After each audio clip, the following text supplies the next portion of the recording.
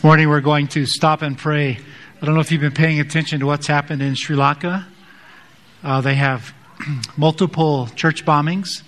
As of this morning, the last count I saw was 207 Christians who have died in different churches. And some of you know Murphy and Heather from our church are actually in China. They were supposed to be in Sri Lanka, and they're not. He just sent me a text this morning saying, now I know why we're not there. And so there's a lot of... one of the descriptions was it's just a river of blood. So we need to stop and pray for them.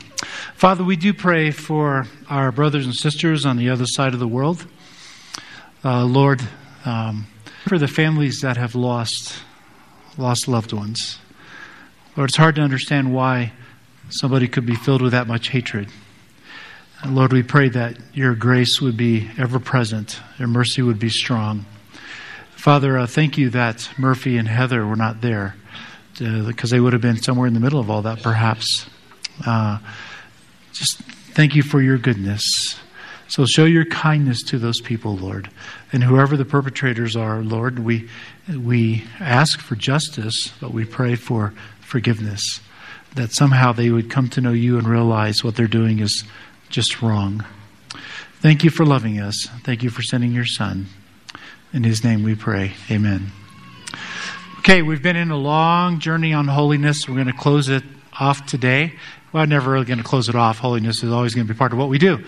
And so we started way back in January at the garden when God said to Adam and Eve, don't eat of this one tree.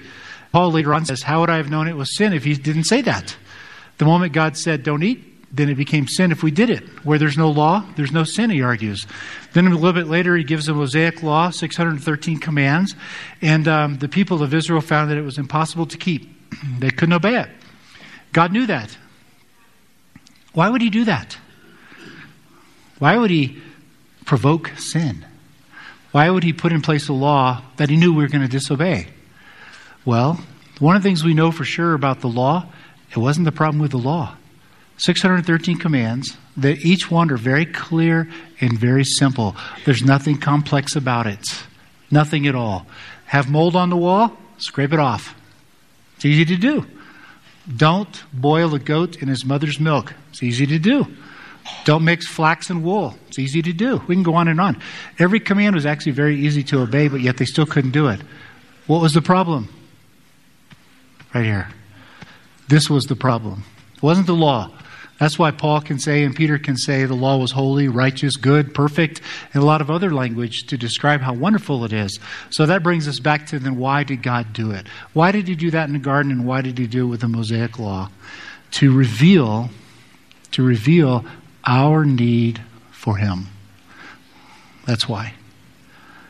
It's an act of grace. That's what it is. If I say to my 4-year-old son, don't run out in the street, or you're going to get hurt. If I don't tell him that, and he runs out in the street, chances are very good he's going to get hurt. Therefore, it's an act of grace when I say, don't do it. That's what sin is. It's an act of grace on God's part to tell us what's going to hurt us. And so that raises the question, when you bring in the concept of holiness, that word, we've asked this question all along in the series, do you naturally think, more rules, impossible to keep? I love when Jesus says, Pharisees, you place weights on the shoulders of your people that you can't even keep. I just love that. So true. Is that what you think of holiness, or do you think of an invitation? Do you think of it this way? Judgment, or do you think of it as an invitation? An invitation into the relationship with the one true living God. The God who loves us beyond all description. The God who created us for the deepest joy possible. So what's this got to do with the cross?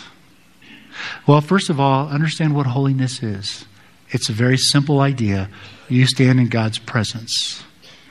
So when Moses was drawn to the burning bush, it was not being consumed, and he walked over. He goes, what's going on? And God says, hey, take off your sandals. You're standing on holy ground. How was he to know that? What's the difference between this dirt and the dirt right over here? This is where God's presence was.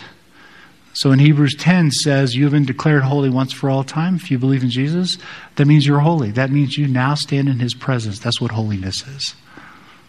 That's what holiness is. But there's a problem in between that. You see, the Israelites were kicked out of the land because they had sinned. Every prophet said that's because of their sin. So they knew that in order for them to come back from exile, they had been exiled, the sin had to be forgiven. Every prophet in the Old Testament said that. And that had not been done. You know how they knew that?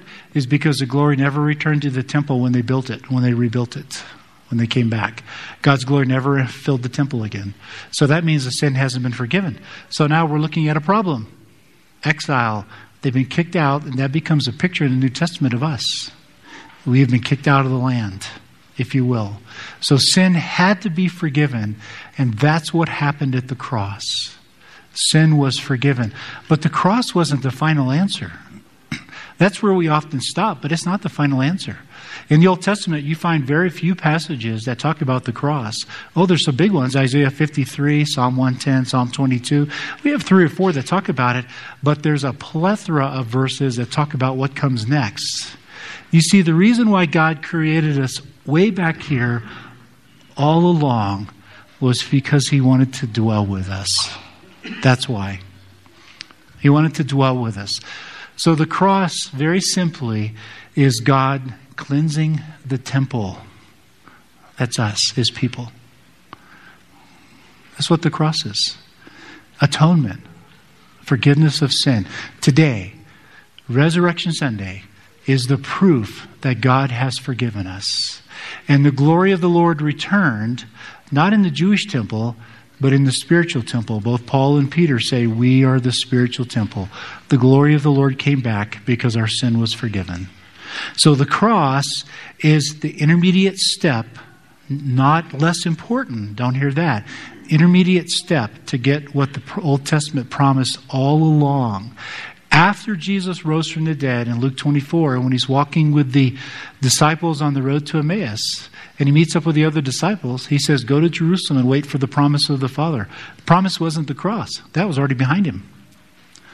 The promise was God finally fulfilling what he desired all along, to come live with us for eternity.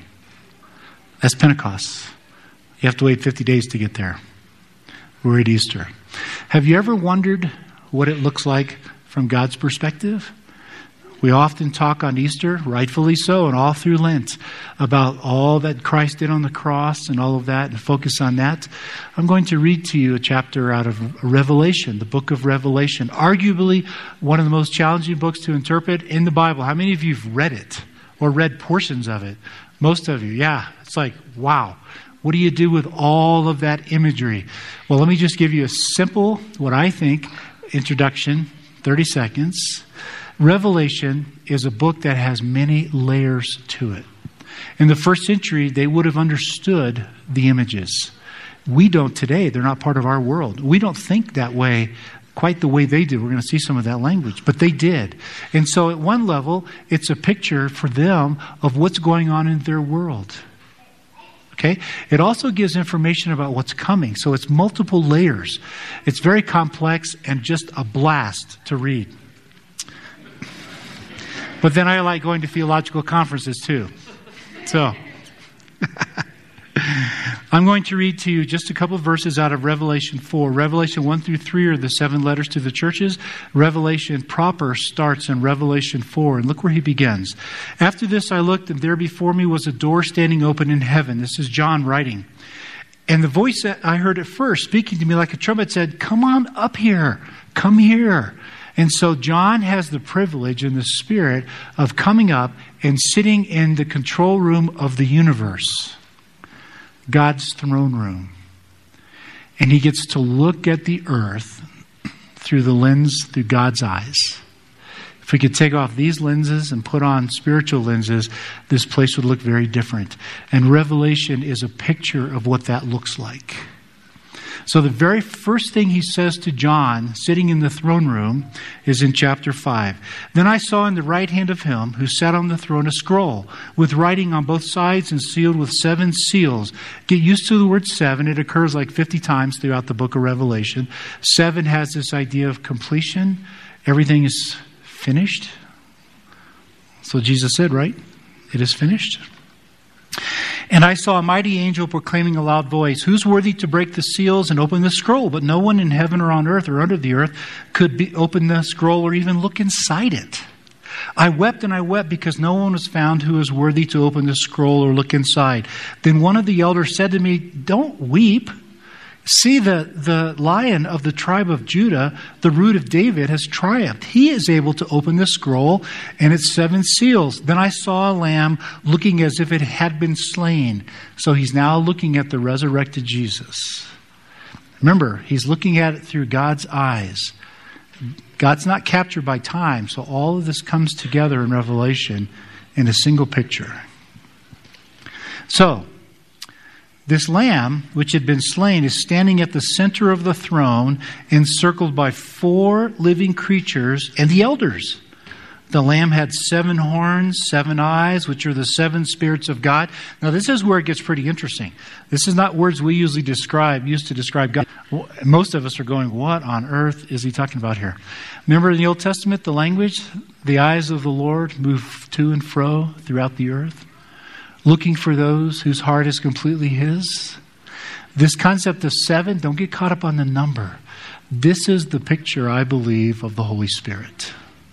So we have the slain lamb, and now we have the Holy Spirit who goes out into all the earth. What did Peter say at Acts 2 at Pentecost? He quotes Joel 2. In the final days, he's going to send his Spirit on all humanity. This is what we're seeing here. He went and took the scroll from the right hand of him who sat on the throne, and when he had taken it, the 4 living creatures and the 24 elders, remember they're surrounding the throne, they fell down before the Lamb. Each one had a harp, and they were holding golden bowls full of incense, which are the prayer of God's people. For those of you that come from high church backgrounds, you have metaphors and images of this, don't you? I love walking into cathedrals, Catholic cathedrals, and seeing candles that have been lit, symbolizing the prayers of the people. This is where this comes from right here. They were holding golden bowls full of incense, which are the prayers of God's people. Every denomination has metaphors to help us understand this. And they sang a new song. Now I want you to say this with me. Let's say it together. You are worthy to take the scroll and to open seals, because you were slain, and with your blood you purchased for God persons from every tribe and language and people and nation. Okay, pause. Look at the beauty of that. That's repeated like 5 times. Persons from every tribe, language, people, and nation. We were created to be different on purpose and to celebrate that difference. Let's go on. You have made them to be a kingdom and priests to serve our God. Okay, pause. That's Exodus 19, way back at Mount Sinai. He says, if you obey me, you will become my most prized possession. You will be a kingdom of priests. And there it is. And the final phrase, and they will reign in heaven. Oh wait, doesn't say that, does it? They will reign on earth. This is our home. Right here. Get used to saying these. We're going to say these for all of eternity. So these are the 24 elders and the 4 creatures. I looked and I heard the voice of many angels. So we have the 28. Now look what we have. I heard the voice of many angels numbering thousands upon thousands and 10,000 times 10,000. I didn't do the math, but that's a lot. Okay? 10,000 times 10,000 angels. They're encircling the throne and the living creatures and the elders. And in a loud voice, let's say this together. This is what they sang. In a loud voice they were saying, worthy is the Lamb who was slain to receive power and wealth and wisdom and strength and honor and glory and praise. What is the Lord's prayer? Your will be done on earth as it is in heaven. This is reality right here. This is our world today. You can't see it. You can't see it quite yet. But in God's perspective, this is what's happening. Then I heard every creature in heaven. Okay, now picture this. We've gone from 24 elders and 4 creatures to 10,000 times 10,000 angels to now every creature, right? Then I heard every creature in heaven and on earth and under the earth. Pause. Think of Philippians 2 at the name of Jesus. Every human on the earth and under the earth. You see, you are going to praise Jesus one day. You can do it by your will or His will. That's your only choice. It is going to happen. And this is what they said. Let's say it together. To Him who sits on the throne and to the Lamb be praise and honor and glory and power forever and ever. That's the God that we serve. This is what the cross did. The cross, the death of Christ, atoned for our sin. The resurrection proved it. It cleansed the temple so that 50 days later, God could take up residence with us, His people. And this is what we're going to be singing and shouting forever, forever. Father, thank you for sending us your Son to end the exile, to forgive our sin, to give us the opportunity, the chance to turn to you in faith and honor. And with a deep love and passion for who you are, thank you for the deepest joy and the deepest love we could ever know. Thank you for being that kind of God. In your Son's name we pray. Amen.